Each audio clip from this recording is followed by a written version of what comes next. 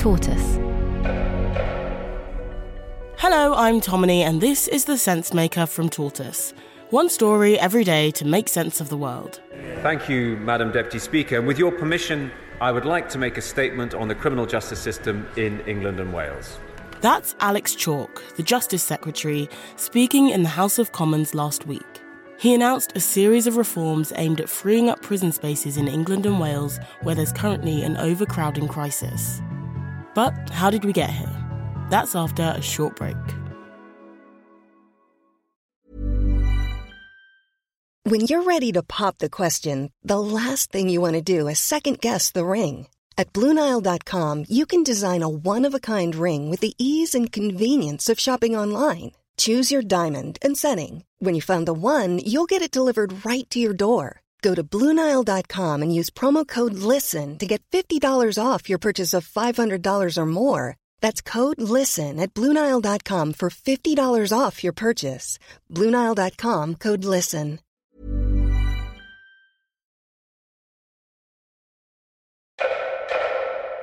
This month, the prison population in England and Wales hit a record high.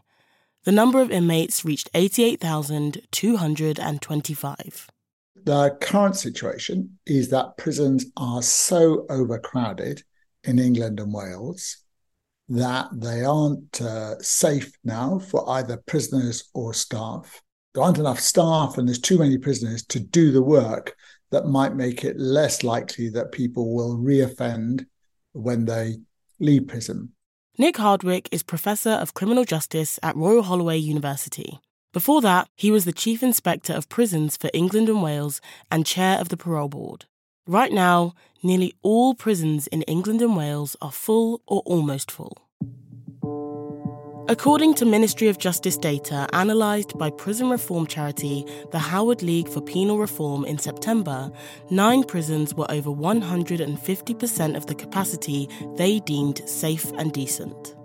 Pentonville is a men's prison and young offender institution in North London. Pentonville is one of the oldest kind of Victorian prisons. So it's a kind of crumbling, horrible building.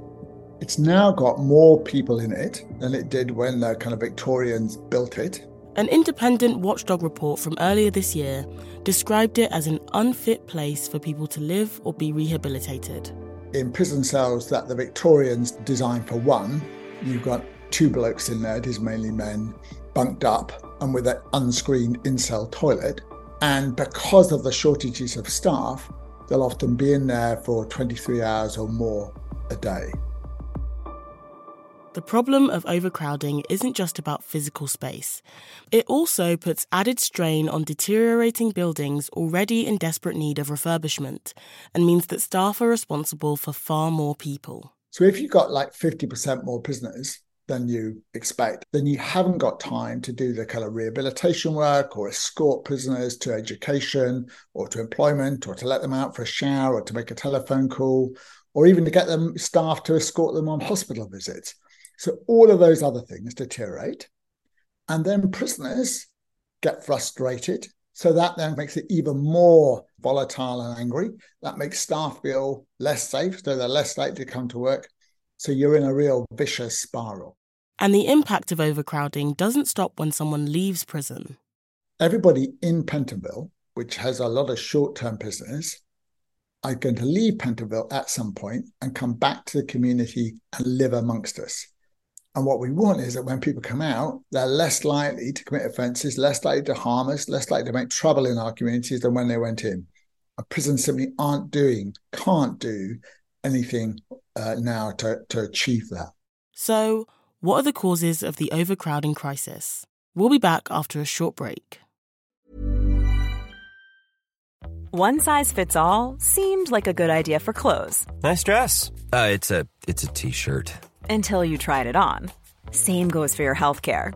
That's why United Healthcare offers a variety of flexible, budget-friendly coverage for medical, vision, dental, and more. So whether you're between jobs, coming off a parent's plan, or even missed open enrollment, you can find the plan that fits you best. Find out more about United Healthcare coverage at uh1.com. That's uh1.com.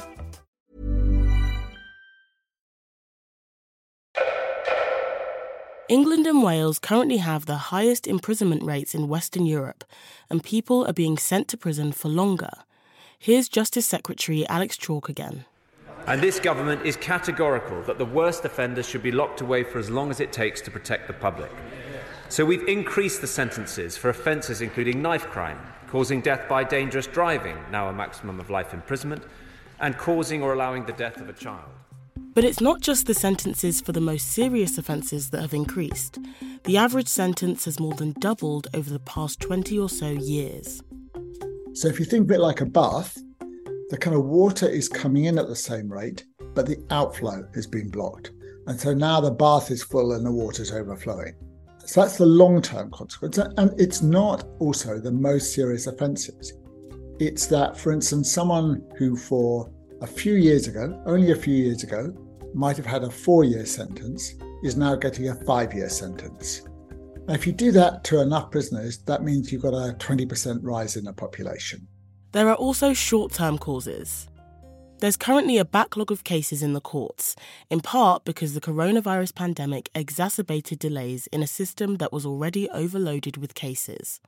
It means that there are also record numbers of people currently being held on remand in prison, which means that they're waiting for their trial to happen.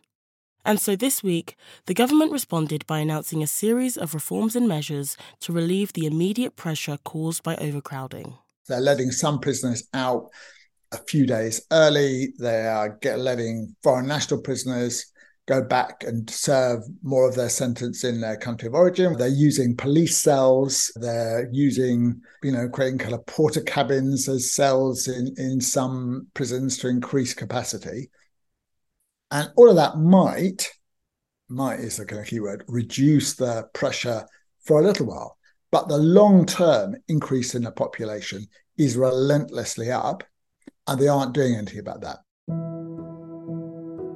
The government intends to bring forward new legislation to discourage prison sentences of less than 12 months and has announced £400 million for more prison spaces, which is enough for 800 new cells.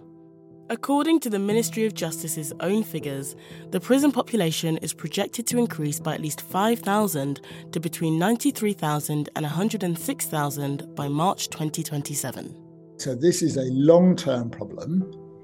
And the answer is, well, either they have got to spend billions building new prison places, or we've got to control our appetite for sending people to prison. With an election looming, both the Labour Party and the Conservatives are positioning themselves as tough on crime. Both parties say they'll build more prison cells and grow the prison estate. But whoever wins the election will need to consider more far-reaching reforms to solve the current crisis. Thanks for listening to The Sensemaker from Tortoise. This episode was written by Claudia Williams and mixed by Rebecca Moore. Tortoise.